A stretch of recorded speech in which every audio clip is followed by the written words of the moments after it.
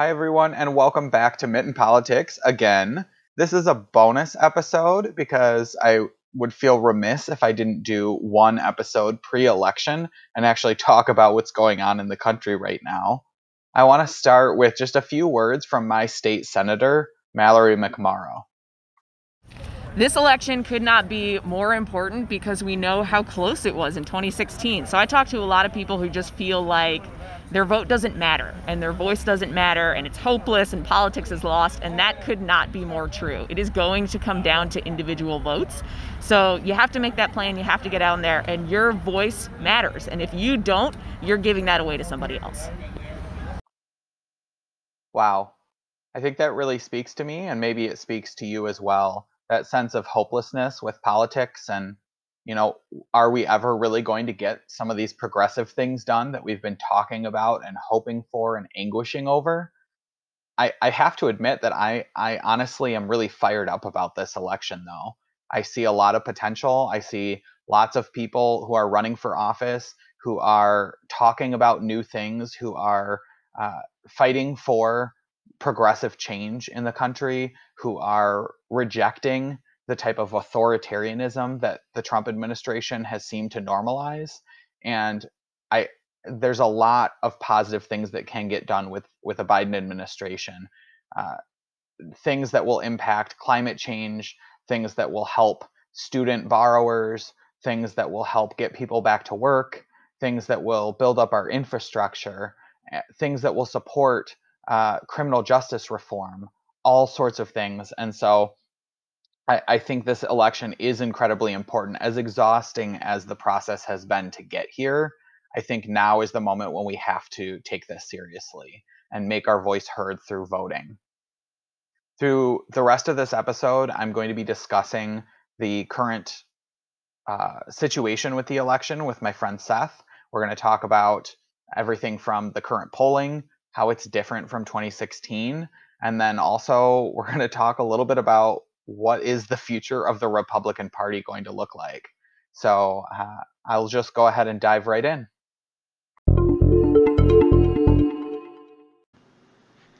All right, so today I am here with one of my best Judies, Seth Proffitt. We have been friends since, 2014? 2015. Fall of 2015. Okay. Grew up in Rochester, just like me. Lots of similarities.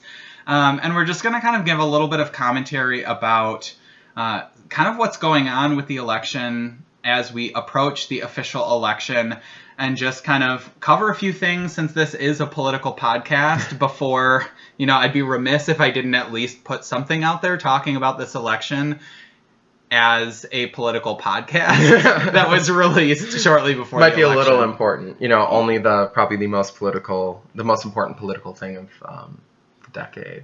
Probably. Yeah, I know I definitely feel this way, and a lot of my friends and peers feel this way. People who are in the queer community, people in, of varying communities of color, we all felt a certain trauma in 2016 when, to our surprise, I don't think any of us really thought Donald Trump was going to win the election.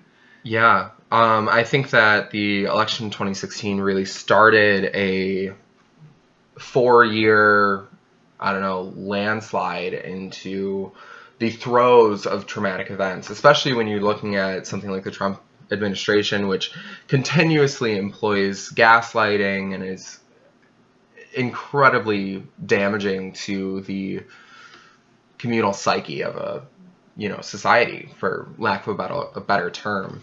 But I think one of the interesting things about this year's election specifically is that we are, as a country, probably the most divided that we've ever been, for sure in recent years.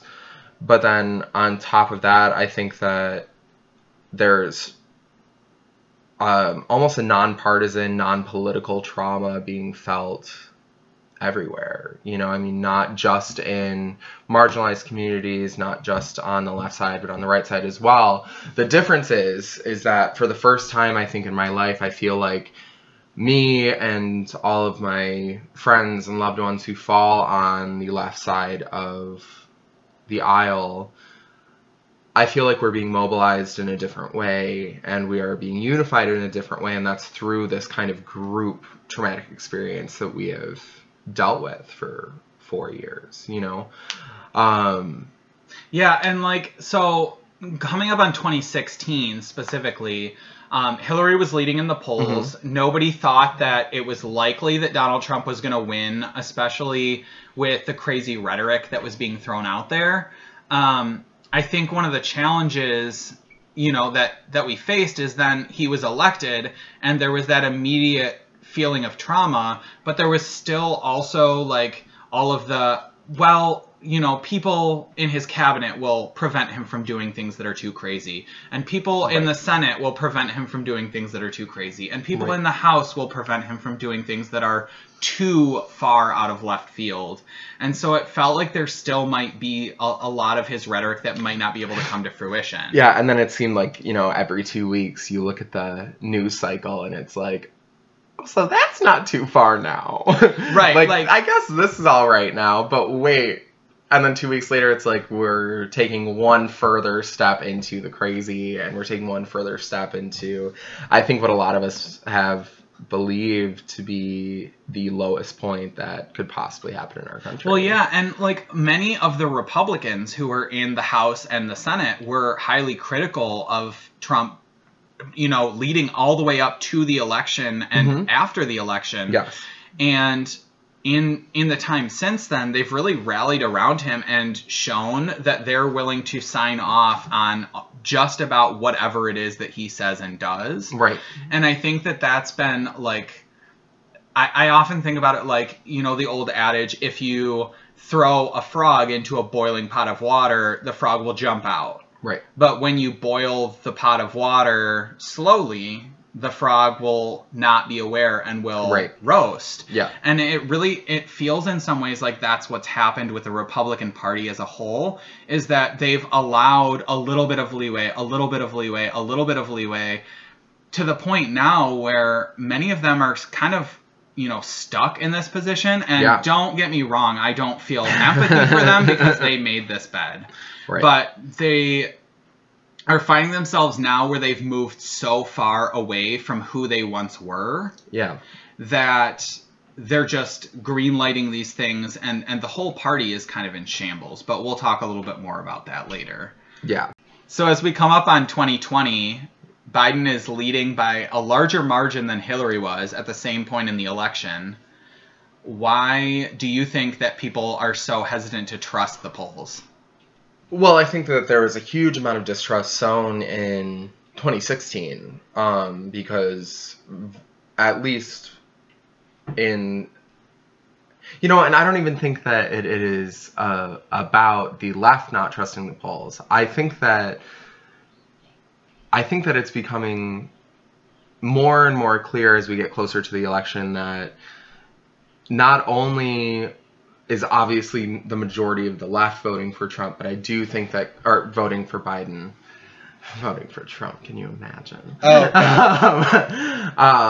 But also there's a significant portion of the Republican Party that is even now just disavowing Trump.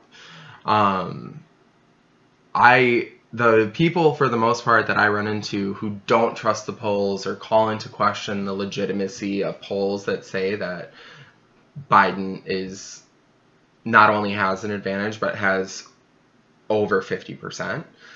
That is a thing that I hear almost only from the right. That is a narrative that is spun almost only by the right, at least in my view.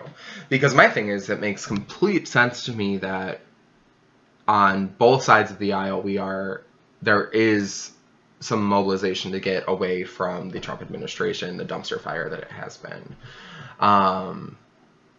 But on top of that, there have also been other things that really interest me in terms of the 2020 election, especially if we look at more of Gen Z is coming to voting age. And if you, like most of us, from quarantine are obsessed with TikTok. I think that has become an abundantly clear thing. And then, I mean, look at Claudia Conway. That's actually a huge thing right now. All the news coming out about Claudia Conway's TikTok, which I've been a fan of basically since its inception. I adore her. Yeah, well, and Kellyanne really is the odd one out in that family because her Yes. husband is part of the Lincoln Project and has been speaking out publicly against Trump for a while now. Yes. And, you know, her daughter, what a family dynamic to be stuck in. Imagine. Well, and then I think that ties into, there's a huge distrust in the polls. Yes. I think that was sown in the last election. I think we're probably going to continue to have a distrust of the polls, which I don't think is a wrong thing. I think that polls should be looked at with as critical of an eye as possible. Well, but I guess on the flip side, though, I think that's one of the challenges that people get into is thinking that if the polls say this is what will happen. Exactly. When polls are really more of like a snapshot of now kind of thing. Like if the election were held today, this is what we would expect. Right. And I think like in 2016, there was the Access Hollywood tape and things that came out, but then, you know, Comey reopening investigations into the Hillary Clinton emails, and there was so much that changed in those final weeks that it threw a lot of things off. I think, you know, like it feels the same because at the time, like the polls were saying it was almost certain that Clinton was going to win. Right. And right now, many of the polls are again saying it's almost certain that Biden's going to win. Right. And we haven't fully gotten over that trauma that we felt in 2016. For sure. You know, the night that we all went to sleep watching the dominoes fall in Donald Trump's direction. Yeah. But I think some things that are key differences this year is pollsters have learned from their mistakes in 2016 in terms of margins of voters they were missing and improperly weighting. Right. Like one of the big things was weighting by education. They had a disproportionate number of college-educated voters that were factored into the polls, and the people who are non-college educated voters are statistically more likely to support Republicans. Right. And so that's been adjusted for at this point. But also within the margin, even though the margins might be similar or look similar, many of the states that Biden is polling better in are over 50%, meaning if Trump were to win that, he would have to not only get some of the undecided voters, which there are far fewer this year, but also would have to convert Biden voters away from voting for or supporting Biden. Right. So that's also unique. Right. I think it's unique that there are more states in play this time. The fact that we're even having a conversation about Arizona and Texas and Georgia being potentially in play. Absolutely. And Senate seats in South Carolina and Kansas and Montana could be up. I think that that's indicative of a change in the way that this race is being run and what it actually means relative to 2016. But then also, like you mentioned with me earlier today, that you know, more people are mobilized and unified around this intense desire to evict Donald Trump from the White House and bring some sanity back. Yeah, and I mean, going back to what we were talking about earlier, that's an incredibly interesting thing, I think, for me and for you, for people who are liberal people, who are progressive people, who come from a very conservative area in our state. I think that it's very interesting I kind of get all points of view, but my thing is that with what's going on in 2020, I feel for the first time like there is somewhat of a unified movement that's unified only because there's one demagogue who we cannot keep in power, who most rational human beings at this point, I think, should. Right, and Biden may not have been the person. I mean, he certainly wasn't the person No. I was most excited for. Absolutely we had a not. slate of over 20 different Democratic candidates Yes. of different backgrounds and ethnicities, and Yes. you know, there was so much potential in this. So I mean, Biden was the last person on my list. At Exactly. multiple points. On most of our lists, nobody had Biden as their first choice. Nobody. I cannot name one person who from the beginning of the primaries was like, yes, Biden. Absolutely. Right, and there were some who were nostalgic about what he For brought sure. with And I mean, the that's- Obama administration. And that is the benefit of, I mean, being a former vice president coming and running for president. I mean, of course we have some nostalgia of that. But I also feel like, I think that most people recognized that Biden had his time and we wanted someone more progressive to take over the presidency. Obviously, not the way that it went down, but I think that's why it's important to, as we're coming on to this election, I think it's really important for us to realize that this is just one step in the right direction. You know, that's why we're voting for Biden. I mean, besides the policy points that just blatantly contradict all of the negative things that Trump believes or doesn't believe, because who knows at this point what he believes. Well, I mean, he believes whatever he thinks looks the most favorable Exactly. to him, factual or otherwise. 100%. I mean, he will create policy proposals on the fly and then bully people after the fact into making it come Right. true. But I agree that I think it's a bigger conversation. It's not this election happens and it's all done. Right. I also think that, like, as we watch, you know, what the Democratic Party platform rolled out and the conversations and things that Biden is standing for now, like, you can see a fair amount of the conversations that were being had throughout the primary now being reflected with Biden. Right. And many of those individuals are now a part of this campaign and are continuing to make their voices heard. Right. You know, Bernie Sanders is not going to let the things that he was talking about just completely get flushed, but recognizes that what Biden is offering is a step toward what he was discussing, but also that it's far better than what Donald Trump could potentially Exactly, bring in. yeah. And then Kamala Harris being in as a vice president excited me. Me too. And I know there are people who have issues with her record with being an attorney general and so forth.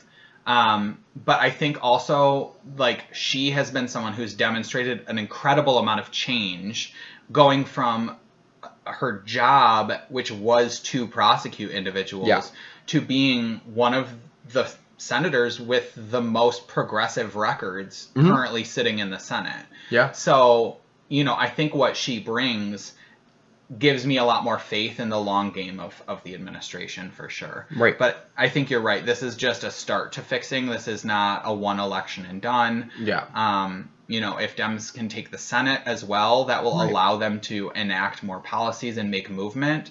But I think Biden will sign things if they get to his desk. So we need to fight for progressive representation in the Senate and House as well. Yeah, absolutely. Absolutely. Well, and that is one of the things that kind of puts me at peace with having at this point to vote for Biden. No, not the candidate that I or most of us wanted originally. But at the same time, I do feel like he will get stuff done. If something is put in front of him, he's going to work to make sure that it is done, and it is done in the best possible way to benefit the country, which is not how things are run in the Trump administration. I think that's been abundantly clear for 4 years, but especially in the last 7 months. And honestly, I think based on the way that Biden approaches things, he's probably the most likely. I mean, obviously he's the candidate at this point, but I think that he's likely to be have the best chance of bringing some of the more moderate Republicans who if there are any left in the Senate, back into the fold and trying to get some sort of bipartisanship operating again, because Mitch McConnell has already revealed himself to be one of the most partisan and selfish, self-interest driven individuals. Yes. Definitely in my lifetime, in terms of looking at the political landscape. And I think Biden is someone who would be most likely to get maybe those 5 or 6 Republican senators to be willing to work on certain things with us. Right.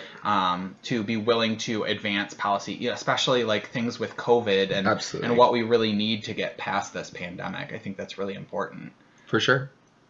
One of the things that will be interesting to see, assuming Biden wins, which none of us should assume that's going to be the case. We all need to still stay active. But yes, assuming he wins and assuming that the Senate flips, it'll be really interesting to see what happens with the Republican Party, because so many of them have sold themselves out to the ultra-conservative, far-right musings of a narcissistic president. Right. And I feel like there are Republicans, like Lincoln Project type Republicans, who are going to try to return the party to some sense of normalcy, some sense of centrist or center-right approach. Right. But I don't know that either of those is going to successfully bring the other part of the party with them. Right.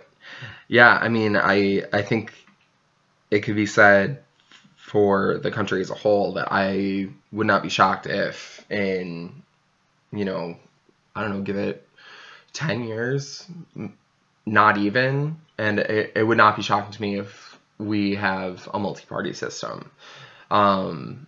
It just wouldn't be. I mean, the way that everything has worked out in the last 4 years, one, I don't know if the Republican Party can function without having one backing or one person to back. Having one highly narcissistic individual sitting in the top office of the country, I don't know that they know how to be without that. So I wouldn't be shocked if, you see Lincoln Project Republicans, and I've also seen ads from Republicans for Trump, both of which obviously at this point have been saying that, who have been endorsing Biden, which is incredibly interesting to me. I wouldn't be shocked if there's some sort of fracturing of the Republican Party, some sort of fracturing of the Democratic Party in the next, couple of years and then in the future. It's very interesting to me. Yeah, I would agree. And I think I talked earlier about how people have been pulled, some certain Republicans have been pulled way further right than they ever expected to be. But at the same time, it's hard to really know, is it that you gave ground, you were worried about your reelection, you felt like this was the direction you had to go, did somebody threaten you into this? It's hard to know what motivating factors there were, because also on the flip side, it could just be that you're a complete power-hungry sellout, and people are going to notice that. If you look at Lindsey Graham is someone who I never would have agreed with, but was on par in some ways with a John McCain at one point, where he was willing to work across the aisle. He voted in favor of certain things that were, Democratic proposals when Obama was elected, and had more of that kind of I'm a center right, I'm independent in my vote, you can vote for me and elect me because I will vote in the best interest of my constituents regardless of whatever, and has criticized Donald Trump all the way up through to getting elected, and now refuses to say a bad word about him. Ted Cruz is someone who I detest, but was a vocal critic of Donald Trump all the way up through the 2016 primary, through getting elected, etc., and now has completely bought into everything that Trump says. And now, oddly, is talking about an anticipated bloodbath for Republicans on Election Day of Watergate proportions. Like, might have taken a wrong turn there, Ted. Right. Yeah, I mean, you look at the, I don't know, I mean, you look at the people like Ted Cruz and you look at the people like Lindsey Graham, and I wish that somebody could have been a fly on the wall during the whatever backhanded dealings that have been taken on over the last 4 years. Because with the corruption that has been evident in this administration for the last 4 years, anytime anyone refuses to criticize Trump at this point, I think it is an indication that they have been promised something, been bought off for something, by something. Or they're afraid of or something. they're afraid of something. And I think that is, again, I think just indicative of, again, assuming that Biden is elected, I think it's just another piece of evidence that shows that the Republican Party is going to cease to exist as we all know it currently.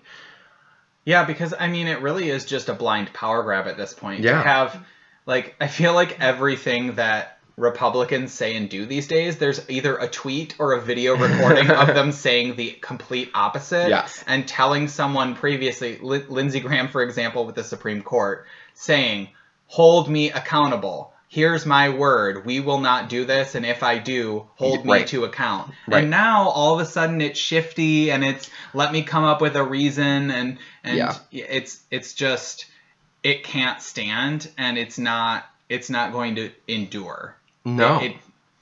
I don't know. No, I think it's been shown, and as we were saying earlier, I as someone who tends to be a pretty rational human being, I don't understand, and I can't seem to understand how there can still be voters in this country who could even look at Donald Trump as a legitimate candidate, let alone want to reelect him.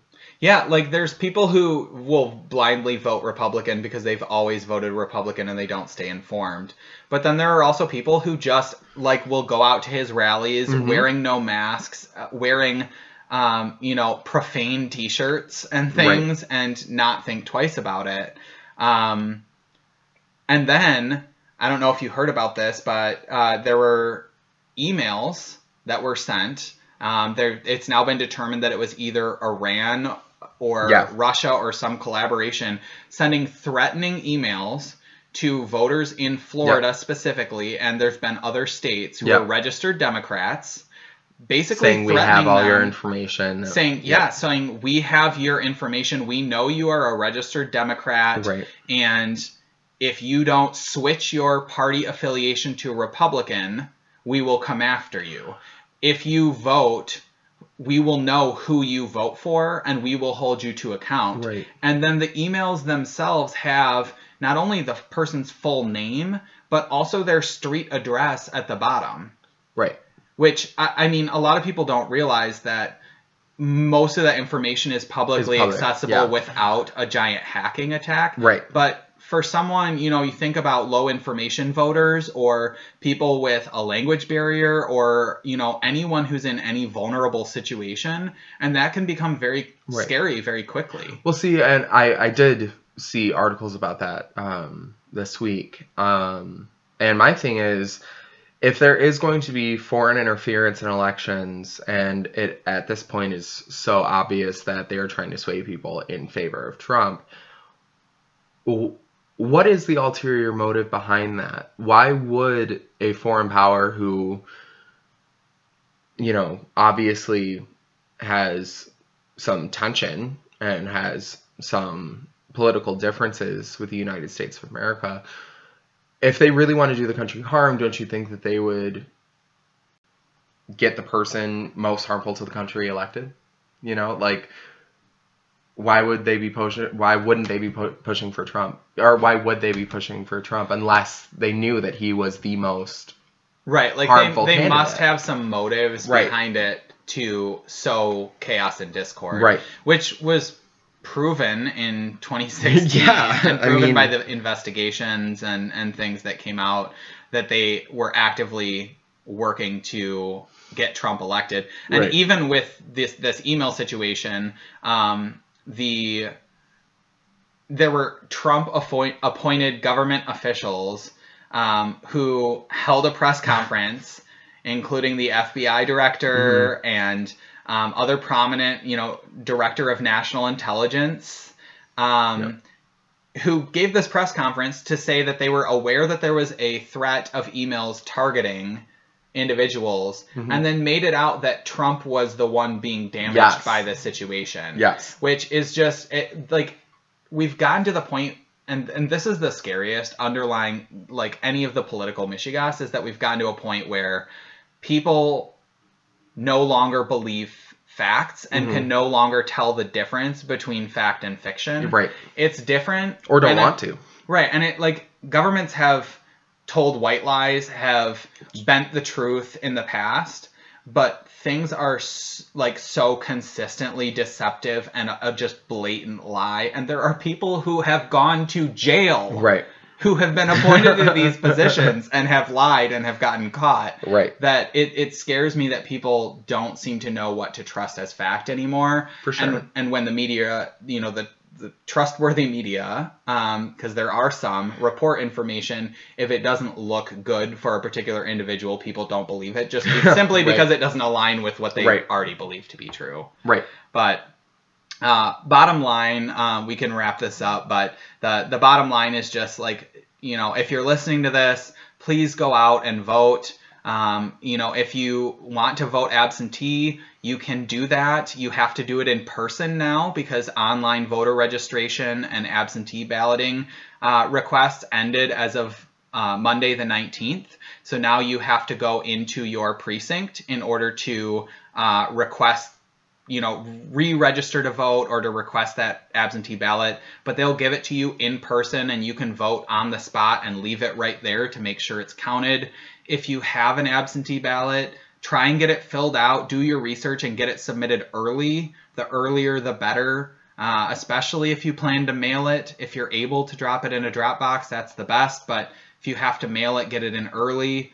And many of you listening to this probably know, one or two other people in your life who maybe are fair weather voters who may or may not vote, don't see it as that important.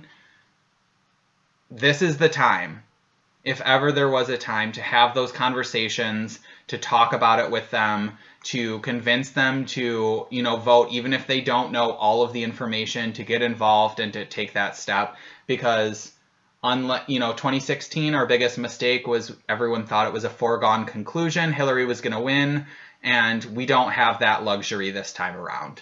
So for all voter information, you can go to michigan.gov//vote, and you can check your registration status, the status of your absentee ballot, whether it's been received.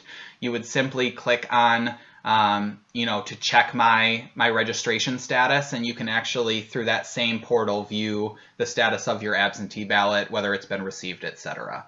So thank you so much for doing this episode with me, Seth. I really appreciate it. Thank you for having me. I had a wonderful time. All right. Well, hold strong and we'll get through this. Get out there and vote. November 3rd is right around the corner. Thank God. Yes. Finally, we've been living for this day for years. So, thank you. Thank you to everyone for listening to this episode. I can't wait for us to get to November 3rd and for the results to finally pour in. This has been a very exhausting process. Just, it's okay to take a break when this is all over, but it will be important that we continue to push forward and ask for the progressive change that we all are fighting for and have fought for so much, regardless of what the election outcome is. So I'm looking forward to continuing this podcast. We'll have another episode next week talking about community organizing and local politics, why those are important, etc. And then, of course, we'll have the election, and I'll follow that up with an episode to do a little bit of election roundup to kind of talk about what the results were, what the process says about where we're headed, and things of that nature. I did set up an Instagram account, so if you're on Instagram, please follow Mitten Politics on Instagram at mitten_politics. I'm also on Twitter at mitten_politics, and I also have a Facebook page at Mitten Politics with no spaces or anything. If you would like to send me a message or a comment, anything that you'd like me to include or answer in a future episode, my email account is mittenpolitics@gmail.com. Thank you and good luck.